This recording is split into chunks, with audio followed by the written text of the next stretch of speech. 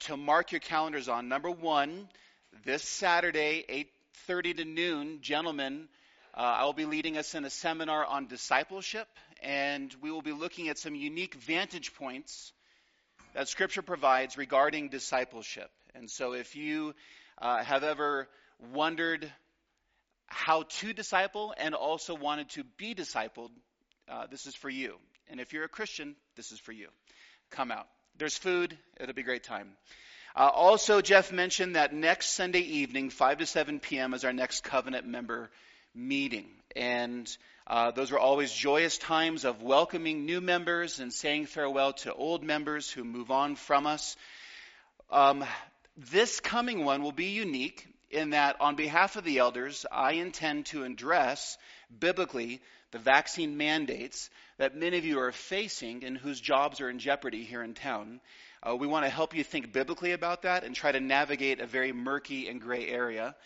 Also, that you have the rise, the unavoidable awareness of critical theory, critical race theory, and various species of critical theories that's applied to different disciplines. And that is also something that we will be addressing this coming covenant member seminar to help you think biblically about that false teaching. So come on out for that. So if you would join me in John chapter 11 as we continue our series in the Gospel of John. So today in the Lord's providence is a unique day. So we call today the Lord's Day. Sunday is the Lord's Day because this is the day that the Lord rose from the grave, and we commemorate it every single week. So in that sense, every Sunday is Resurrection Sunday. Every Sunday is Easter. But today is also Reformation Day. So just over 500 years ago, Martin Luther nailed the 95 Theses to the door of the Wittenberg Castle, and those sparks from that nail sparked the Protestant Reformation and a recovery of the gospel and justification by grace alone, through faith alone, in Christ alone, according to Scripture alone. Praise God for that. We sang "A Mighty Fortress is Our God." It was a little bit difficult to sing because it was written in 1529. So we are singing a song written by Martin Luther in continuity with centuries of the church. So it's Reformation Day. It's the Lord's Day in God's providence. And it's also a day that we're preaching about a guy raising from the grave and coming out of a tomb in cloths. It's Halloween, if you didn't know. So in the Lord's providence, there's multiple things taking place together this morning. So with that, we are in John chapter 11. This is part 2 from last week. Jesus is the resurrection and the life. I'm going to read verses 21 to 27 to set the text before us, but this morning we're looking at the larger text of verses 17 through 45. So if you would, look at verse 21 with me. I'm going to read 21 to 27. Martha said to Jesus, "Lord, if you had been here, my brother would not have died. But even now I know that whatever you ask from God, God will give you." And Jesus said to her, "Your brother will rise again." And Martha said to him, I know that he will rise again in the resurrection on the last day. And Jesus said to her, "I am the resurrection and the life. Whoever believes in me, though he die, yet shall he live. And everyone who lives and believes in me shall never die. Do you believe this?"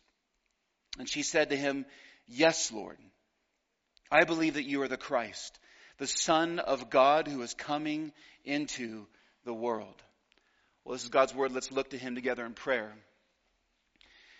Oh, Father, we hear our sister Martha making this confession of your Son that Jesus is the Messiah, the Christ, God in the flesh, second person of the Trinity, coming into the world.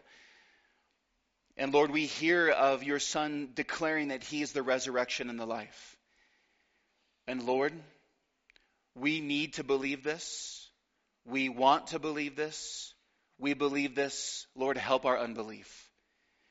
Lord, all manner of circumstances that our hearts are in right now with suffering and sorrow, confusion, blessing and joy and more, all that we are facing, you, Jesus, are the shepherd of our hearts. And so, Lord, would you grant new hearts where they're needed? And would you console and strengthen hearts where it's necessary? But Lord, do your work among us as you see fit by your Spirit with your word.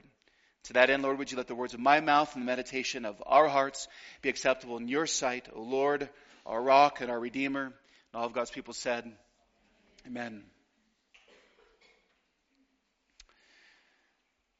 Death. Many people fear the thought of the process of dying, and many people fear death itself. Many people fear and are anxious of the process of dying for a loved one, and many fear and are anxious for the death of a loved one. Some of us have lived through that in the past. Some of us perhaps are living through that now, and some of us will live through that in the future. There is fear about pain in dying. There is fear in the loneliness of dying. Even for materialists who think that all that we see in this world is all there is, even for materialists, there's fear of the idea of non-existence after death, the sheer brutal coldness of non-existence. And for most, there is the fear of the unknown in dying. What really will happen to me after I die? Questions and answers.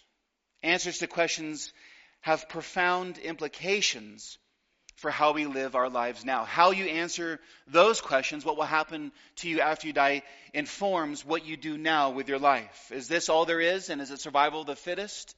Or is there more beyond the grave than this life has to offer? And so you live this life in light of what is to come next.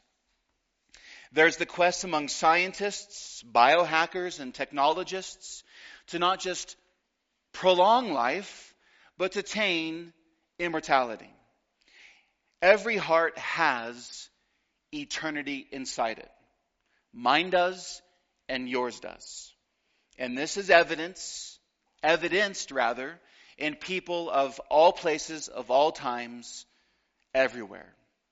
And so the question that you need to address, you can't sideline it, you can't bury it in the sand. The question you need to ask and answer is, what's going to happen to you after you die?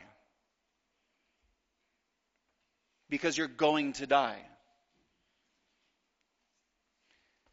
And when you answer the question, what's going to happen to you after you die, my question to you in that response is, how do you know that's true? Because in this life, you only get one shot at deciding, as it were, what happens after your life. Not that you determine what happens, but what you believe, because what you believe dictates what happens in eternity. And this is not a flippant matter, because you only get, as I said, one chance in this, right or wrong.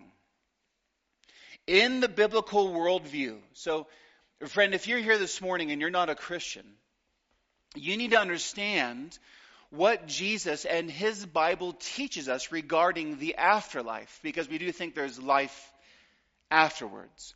In the biblical worldview, death is a thief and villain. Death is not native or natural to our creation. God created us to live forever, and so we shall, but in one of two places: hell or heaven on earth for all eternity. You see, when sin came into the world through Adam, God had warned Adam and Eve that the penalty of sin and disobedience and defiance to God would be death. And they, Adam and Eve, chose death. And so Adam plummeted the human race into mischief and mayhem, sorrow and suffering, ultimately death. God made us to live forever. Now we would grow old, now we would grow sick, and now we would die. And therefore death has spread to all people. Worse than that, death is not merely a cessation of existence, as materialists think. There is far more life beyond the grave than before the grave. Death is not cessation of existence. Death is separation of the material and immaterial, body and soul, for a time. But ultimately, death is conscious, physical, eternal wrath in the lake of fire. That is the worst news in all human existence. That is the bad news of the Bible, and why, therefore, Jesus comes to give us the good news of salvation. Scripture calls death our inescapable enemy who yawns to swallow us whole down into the bowels of the earth. So what humanity needs more than anything is a Savior. A Savior who can not only take away our guilt against God, make us right with God, but we need a Savior who can also reverse the curse that was incurred by Adam and Eve, and a Savior who can undo death forever. He has come, and His name is Jesus.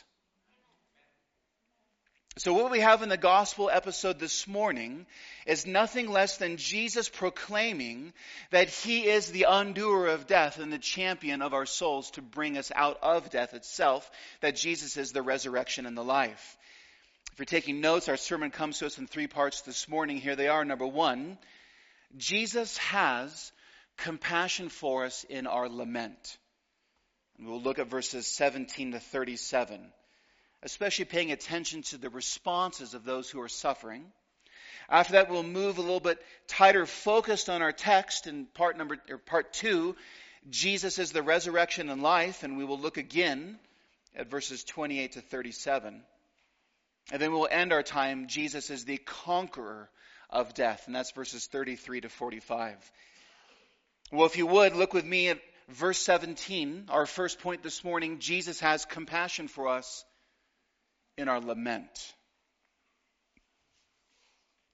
Verse 17, now when Jesus came, He found that Lazarus had already been in the tomb for 4 days.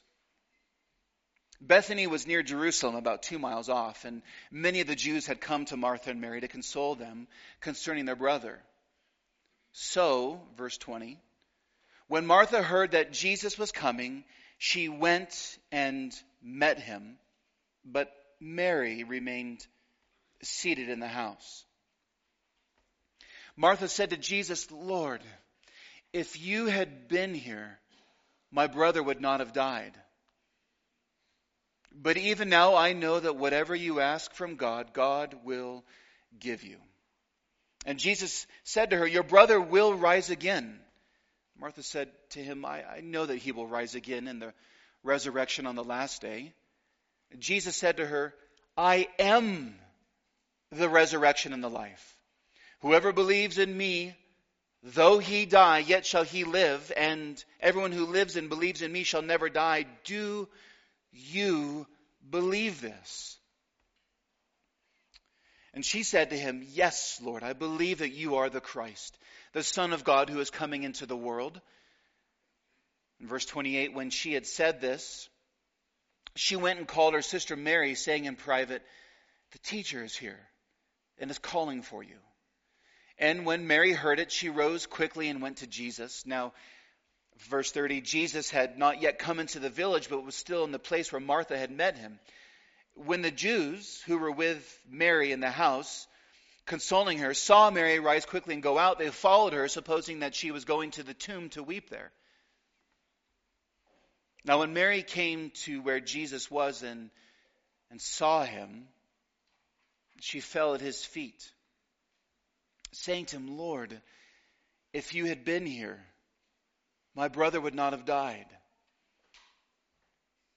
When Jesus saw her weeping, and the Jews who had come with her also weeping, He was deeply moved in His spirit and greatly troubled. And Jesus said, where have you laid Him?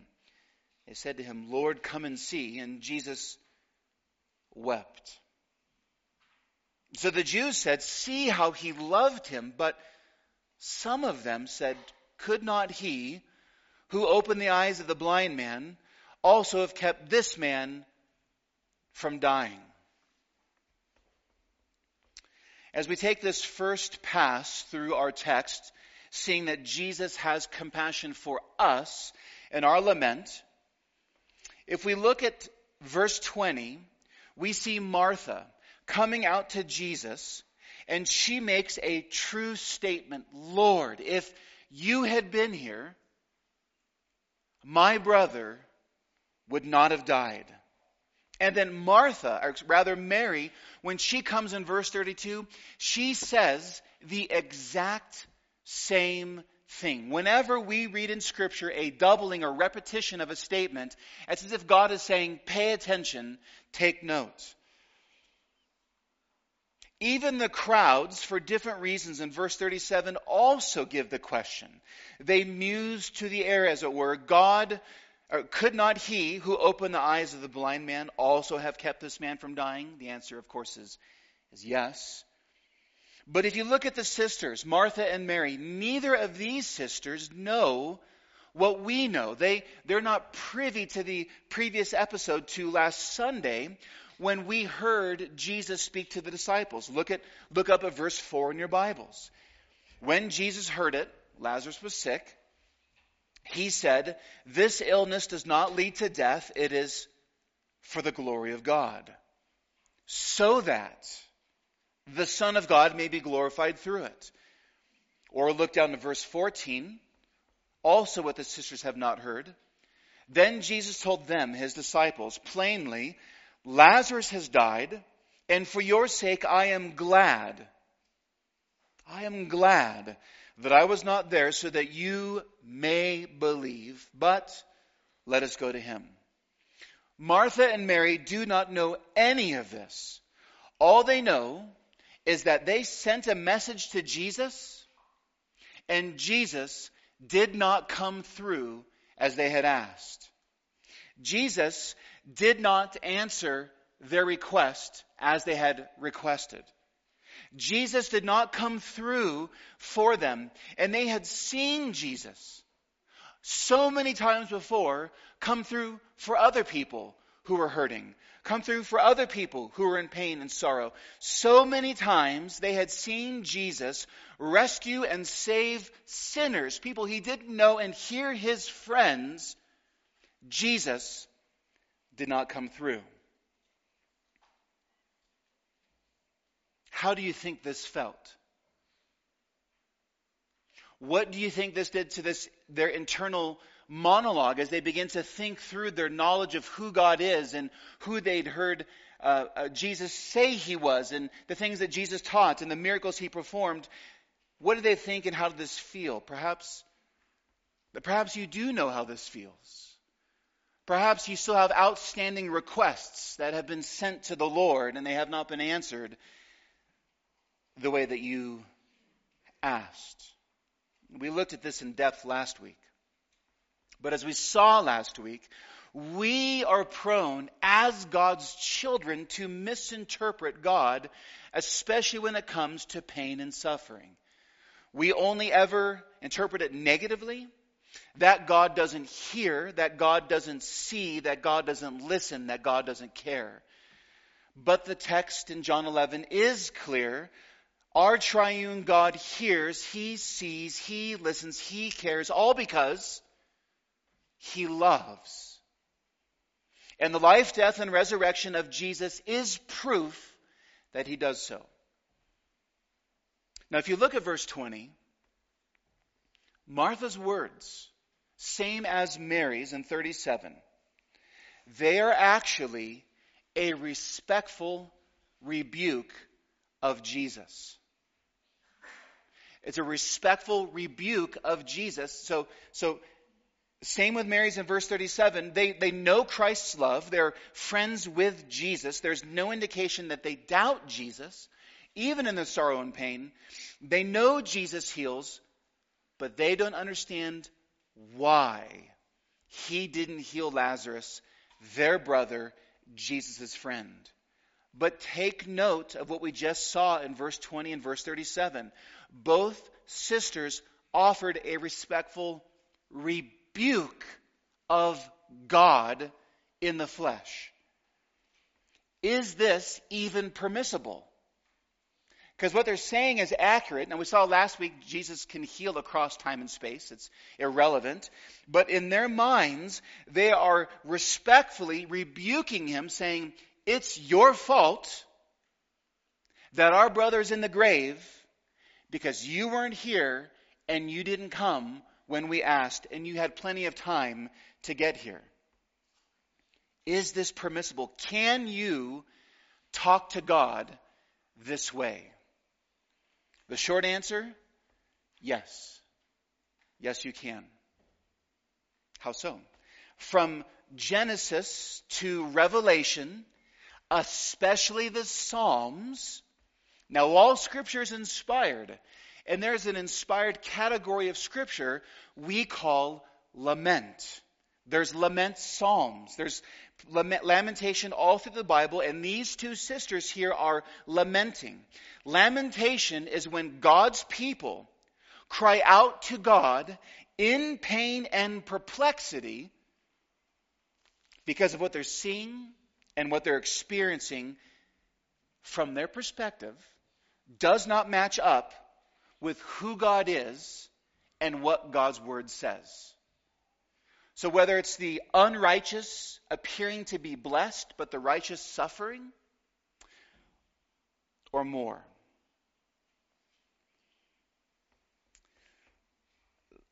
This is why this is important for us to hear. Our church, we have a strong love and a biblical appreciation for the sovereignty of God and His providential hand over all things. And we should, because it's biblical and it's what the Bible teaches. Praise God for His sovereignty and His providential hand over all things. Thinking of even Joseph saying to his villainous brothers, it was not you who sent me here to Egypt, but God to save many people alive. We love and rejoice in that truth, but there is a way that we and all who share this understanding of Scripture can go wrong with this biblical truth when it comes to pain and suffering. God is good. God is sovereign. God is providential. Life is hard, at times unbearable and perplexing. He oversees all things. How do you fit those together? And what ends up happening is we think because God is sovereign, our task as His children is simply to grin and bear it because that's God's sovereign plan. But the Bible teaches us otherwise. God teaches lament. God welcomes lament. God put lament into the Bible, especially the Psalms, so that we can pray the Psalms back to God. Why, O Lord? Why? Yes, yes, yes. Hebrews 11 is a hall of faith. But take another look this afternoon at the Hebrews 11 Hall of Faith and count up which of those saints, tally up those saints who suffered and did not also express perplexity and confusion to God. In other words, Hebrews 11 is the Hall of Faith, and in many ways it's also the Hall of Lament. In various ways and in various circumstances, those to whom were a cloud of witnesses of us as we followed Jesus cried out to God and questioned God. Therefore, the hall of faith, in many ways, in my opinion, is also a hall of lament. So not only do we take their cues of faith, but we can also take their cues of lament with faith.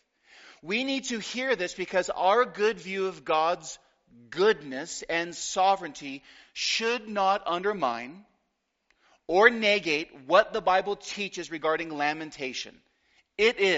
Lamentation is, part of the life of faith. As you look again at the sisters, both are honest and forthright with Jesus, God's Son. Martha has a brief exchange with Jesus, but Mary, she just falls before Him in a mix of worship and brokenness. What Martha says, Mary shows when she crumples. Their words and actions are words and actions of lament, in keeping with all the broken saints of Scripture. I heard a definition of lament just the other day. that was very helpful to define what lamentation is. It's a prayer of pain that ends in trust. Lamentation is a prayer of pain that ends in trust. It doesn't stay in the perplexity, but lamentation involves preaching and rehearsing the gospel of Jesus Christ to ourselves to calibrate our understanding of pain and perplexity. There is pain, there is perplexity, and in the middle of it all is the cross of Jesus Christ and his empty tomb who suffered in our place. Lamentation is a prayer of pain that ends in trust. It summarizes well that definition, the raw, tear-soaked why gods of the Psalms in the midst of real pain, real sorrow, real suffering, with a really good God who is really sovereign and has a providential hand over all things. Not everything makes sense to us, but it still ends in trust. Biblical lament ends in trust, not necessarily greater understanding. Not necessarily greater understanding, but greater faith. Do you remember Job? All the chapters of that long book, when Job cries out to God for explanation, did God ever explain his bitter providences in Job's life? Never. No. All God gave Job was a greater revelation of the godness of God. And that was sufficient for Job to stand up from his dust and ashes and follow his Savior. Not more understanding, more God. So not everything in God's plan or ways makes sense to us. Indeed, they can hurt us. But listen, with an eternal perspective, affliction at the hands of God makes sense in a very similar way in how a doctor hurts to heal. The gospel reminds us who God the Son is. The notion of suffering in this world, sometimes people use as an accusation against God, even a so-called proof against the existence of God, but it's a false proof, because you can't call anything evil unless God exists, because you have to have a moral standard. But what the gospel reminds us is who God is in the person of his Son. Jesus, who entered into our humanity, is the chief sufferer of all of the universe, evidenced by his cross, where he bore our sins and sicknesses and sorrows, as Isaiah 53 prophesies.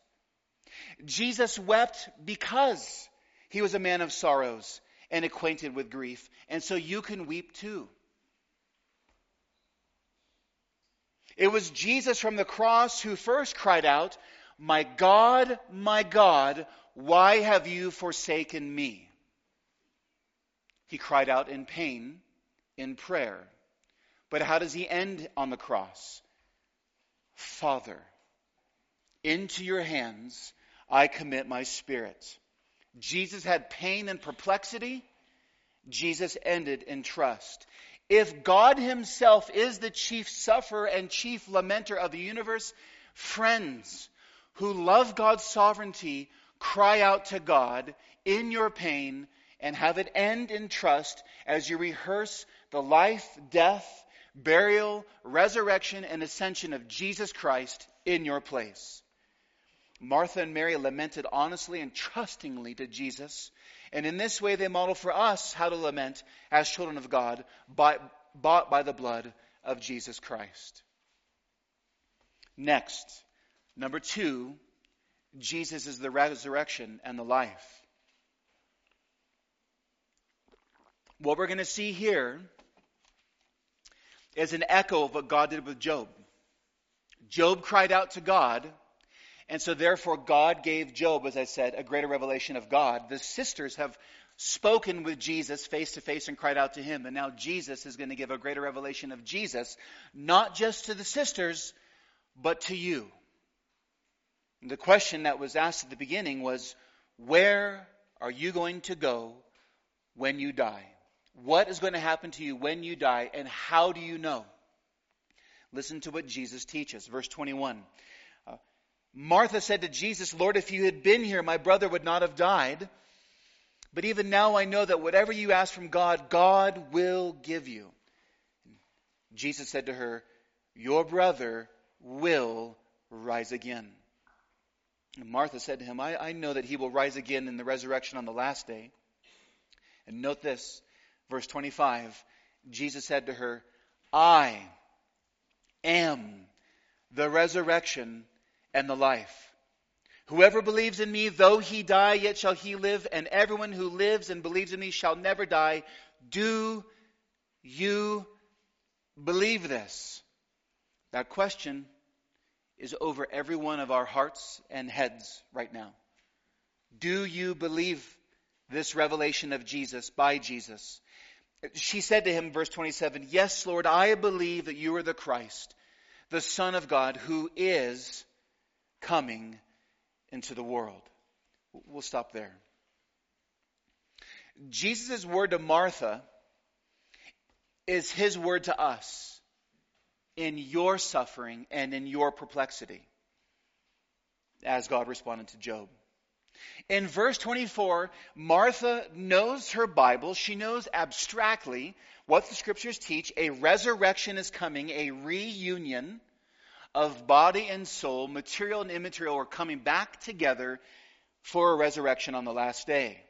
She knows both the righteous and the unrighteous will be raised at the end of days. But Jesus teaches something entirely profound, and what he teaches about himself is his answer to her pain and perplexity. Look again at verse 25 and 26. Jesus says, I am the resurrection and the life. Whoever believes in me, even though he dies, yet shall he live. And everyone who lives and believes in me shall never die. Do you believe? 3 times. Believe, believe, believe in that passage. Jesus is not merely teaching that people will rise again for the final judgment. They will. Jesus is not merely teaching that he will rise again. He will, at the end of this gospel. No, Jesus is teaching something even more profound, if you can say that, regarding even his own resurrection. Jesus is teaching that he, in himself, is resurrection. And this cosmic reality is bound up in the twin truth that he says in verse 25, he is the life. Now, we've heard a number of times already in these first 10 chapters of John that Jesus is the life. As a lamp is lightless without being plugged into its source of power, so too all that lives owes its living to the author and source of life, Jesus Christ. You need to press into that. You need to feel the gravity of that biblical truth of what Jesus is teaching. Your heart is beating. Your lungs are working. You're taking in air and breathing it out. You exist because Jesus wills it. There is no blind chance or luck in Christianity. You are not a random mutation of genes. You are not anything other than what Jesus has made you to be, and you exist because he wills it right now in this moment. All that lives owes its living to Jesus. From the clownfish in a coral reef on the Great Barrier Reef to you sitting here, and everything in between exists because in this moment God has willed it from eternity, and Jesus sustains you in this very moment. You have no control over your life. You will die at the appointed time, as Hannah sings back in the beginning of Samuel. The Lord kills and makes alive. So in this fifth of the 7 I am statements in John, Jesus indicates there is no life that lives. There is nothing that lives that does not find its source of life in him. That's who Jesus is as he looks Martha in the eyes. In that moment, as her pulse quickens, because in her sorrow and pain she's talking to Jesus, Jesus is the one who's keeping that pulse and heartbeat going. And that's what he's doing for you right now. But the Gospel of John reveals that Jesus is not only the author of life, he is the sustainer of life. And so you exist in this moment for no other reason than Christ wills it. Jesus is the life. But more than that here in this verse, 25, is that Jesus is also the resurrection. Now, it would be faithful to Scripture to say that Jesus is the resurrector. He is the one who on that last day will call forth the dead. That's true. Meaning he'll bring us all to that moment of the great white throne judgment, Matthew 25. That's true. But what's curious here, what Jesus says, is he doesn't say, I am the one who resurrects people. He says, I am the resurrection. In the same way, Jesus is not merely the life giver, but the source and power of life. Jesus is not merely the one who resurrects, he is resurrection. Jesus is life to a perfect degree, such that even out of death, Christ will bring life. You will die. Jesus will raise you from the grave. And when he raises you, you will appear at the great white throne judgment. And there, at that judgment, one decision is made about who are goats and sheep, who enters into the glories of heaven or the horrors of hell. Whether or not you repented from your sins and entrusted your life to Jesus Christ as the Savior of your souls. There is no other metric or measurement by which God will judge and save than Christ.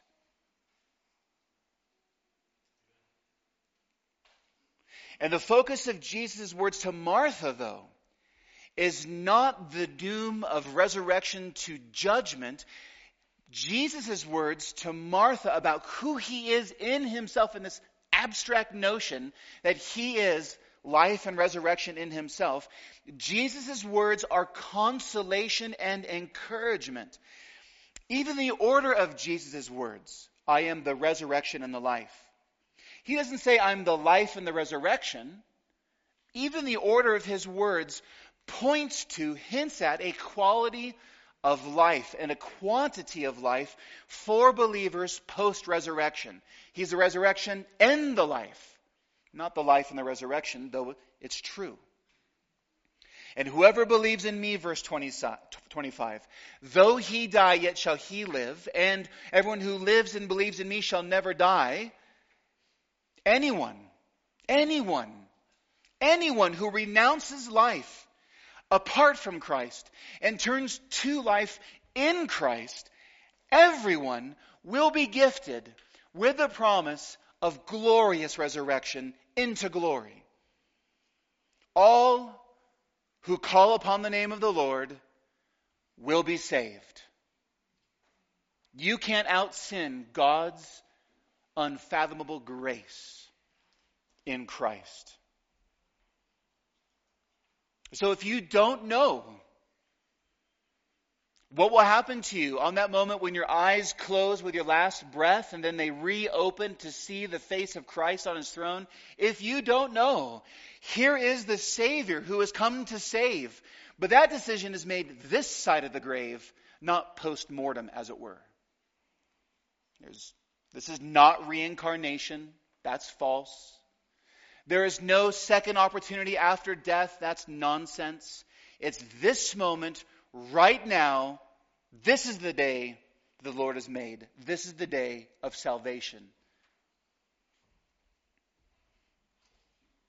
And what did Martha confess? Yes, Lord, I believe that you are the Christ, the Son of the living God, who is coming into the world. Martha's consolation, as she hears Jesus' words in her pain and perplexity, in her lament, her consolation was not that Lazarus would raise, though that was encouraging, no doubt. She knew he would. Martha's consolation in her grief in the face of death was that Jesus himself is the resurrection and the life. Jesus is our hope.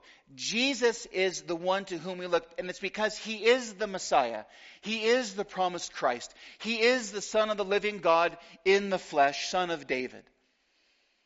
And this is where your consolation must reside as well. In no one and nothing else other than in Jesus himself. Jesus alone is your hope, dear Christian. Jesus alone is your life. Jesus is our resurrection. Jesus is our glory. How is this so? Well, Puritan John Owen wrote a book called The Death of Death in the Death of Christ. Even the title itself, he does many things in that excellent book. You should read it. But in the death of Christ, we have the death of death. The most unlooked for military victory ever fought on this earth was in Jesus dying in our place, was the death sentence for death itself and the evil devil and all of his minion demons. Jesus' death for our sins, his resurrection from the grave for our justification, defanged death and declawed the devil so that death and the devil no longer rule over the children of God. But if you have not yet bowed the knee to Christ, death and the devil are your masters and will forever be until you turn to the true master, Jesus Christ, the good one. This promise that Jesus is the resurrection and the life now, resurrection, life now, the promise of eternal life future, resurrection future, reminds me, as we close out this point, of the first question of the Heidelberg Catechism in 1563. 1563. What is your only comfort in life and death? I wonder how you would answer that. Let's listen to how our grandfathers answered that for us in 1563. What is your only comfort in life and death? Answer, that I am not my own, but belong, body and soul, in life and in death, to my faithful Savior, Jesus Christ. He has fully paid for all my sins with his precious blood and has set me free from the tyranny of the devil. He also watches over me in such a way that not a hair can fall from my head without the will of my Father in heaven. In fact, all things must work together for my salvation. Because I belong to him, Christ, by his Holy Spirit, assures me of eternal life and makes me wholeheartedly willing and ready from now on to live for him. That is our only comfort in life and death. Last, point number 3, Jesus is the conqueror of death. Jesus speaks these things to Martha. Mary will hear them later, but now he's going to show us these things. Verse 33. When Jesus saw her, Mary, weeping, and the Jews who had come with her also weeping, note these words, he was deeply moved in his spirit and greatly troubled. And Jesus said, "Where have you laid Lazarus?" And they said, "Lord, come and see." Verse 35, Jesus wept. So the Jews said, "See how he loved him." But some of them said, Could not he who opened the eyes of the blind man also have kept this man from dying? Verse 38, then Jesus, deeply moved again, came to the tomb. It was a cave. A stone lay against it. And Jesus said, take away the stone. Martha, the sister of the dead man, said to him, Lord, by this time there will be an odor, for he has been dead for 4 days. And Jesus said to her, did I not tell you that if you believed, you would see the glory of God? So they took away the stone. And Jesus lifted up his eyes and said, Father, I thank you that you have heard me. I knew that you always hear me, but I said this on account of the people standing around, that they may believe that you sent me. And when he had said these things, Jesus cried out with a loud voice, Lazarus, come out!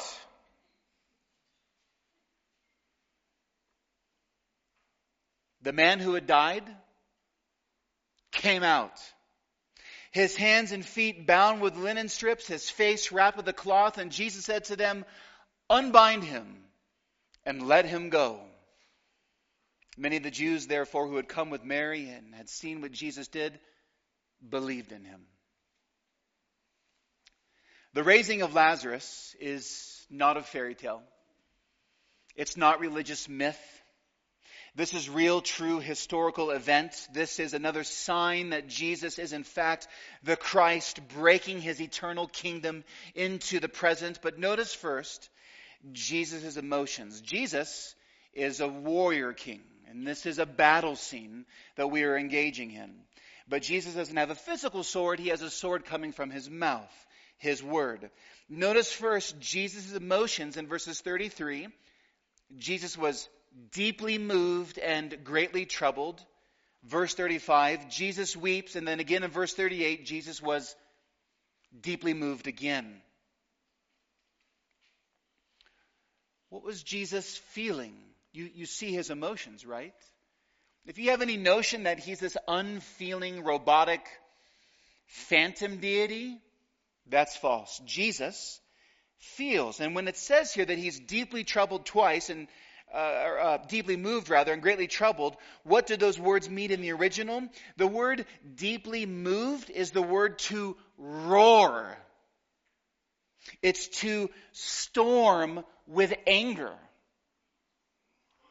The same word, deeply troubled, is to use of the snorting of agitated horses before battle. It's to possess indignation. In other words, our text, sadly, and many English translations soften the feel and flow and feeling of this text because Jesus is full of wrath. He is both grieved as he weeps and enraged. Why? Like a warrior king over his captured and harassed bride, Jesus has come to rescue her by slaying the evil dragon. He is a serpent crusher. He's the dragon slayer. Jesus surveyed the scene. He saw the footprints and effects of the fall, of sin, of death, of unbelief everywhere. So he sees the fallenness of the people and their unbelief, their rebellion. He sees the effects of sin and Satan and death and more. A people he sees, a people trampled and sorry and wrecked by the fall. He sees the tyranny of the devil, and with righteous rage, he unsheaths the sword of his word, because Jesus is going to do something about it. He's going to reach down deep into death with the word of his power. He's going to undo death and draw a man out 4 days dead and decomposed from the grave. And guess what he did? He did it. And Lazarus got up.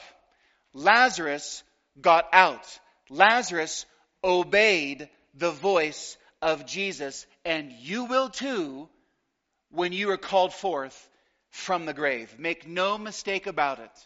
And for those of us who love Jesus, praise God. Hallelujah. Do you know why Lazarus got up? Jesus told him to. That's why. And that same voice will cause us to be reunited and reconstituted in our bodies. That cemetery on campus will unload all its dead to the great throne of Jesus. That's what's going to happen, should the Lord tarry. What happened to Lazarus served to prove the claims of Jesus. And he's going to do it again. He's just going to get himself up at the end of this book. And when the people saw it, it led to the life-altering belief of those who witnessed it. Although some see this happen and decide to kill Lazarus again and Jesus for it. But that's next time.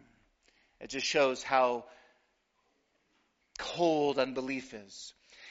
They too, these people, believed Jesus was the promised Messiah, the Son of God who has come to save sinners. Do you? Do you? You see, death is, as I said at the beginning, the ultimate villain and the final thief whom, 1 Corinthians 15, the book of Revelation, Jesus will throw into the lake of fire for punishment. Jesus is the destroyer of death and the generous King who gifts us with all the riches of eternal glory because he is the resurrection and the life. I said at the beginning, you're going to die. And what is going to happen to you? You have to answer that question. And how do you know it's true? You only get one chance to get the answer right or wrong. The answer, my dear friends, is here in this book, especially chapter 11. Jesus' question to Martha at the end of verse 26 is the same question he asks of each and every single one of you, young and old, long time here, short time here, visiting or not, believer or unbeliever. Jesus says to you, do you believe this? Do you believe that Jesus alone is the resurrection and the life or not? And friend, if your answer is not, then I want to push on you to give an intellectually honest, emotionally satisfying, and informed reason on what evidence you have that he is not. You can get answers to this question. There are many ways to die. There are many ways to die, but there is only one way to live beyond the grave. His name is Jesus.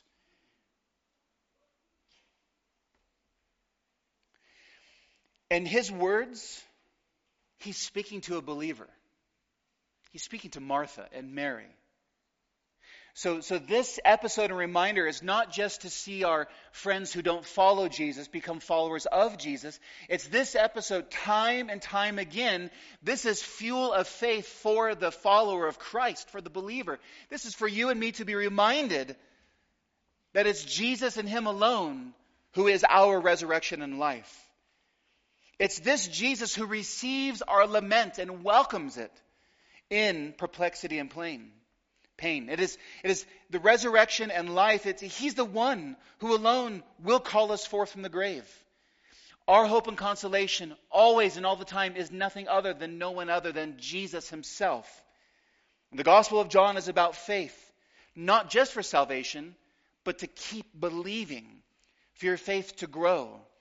A day is coming in which Jesus will say over each of us, a day is coming over which Jesus will say over us, unbind him and let him go.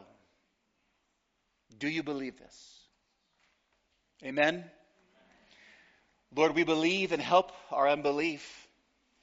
Lord, we thank you that as believers, that no matter what pains and perplexities befall us, Jesus, you watch over sparrows. You count the hairs on our head.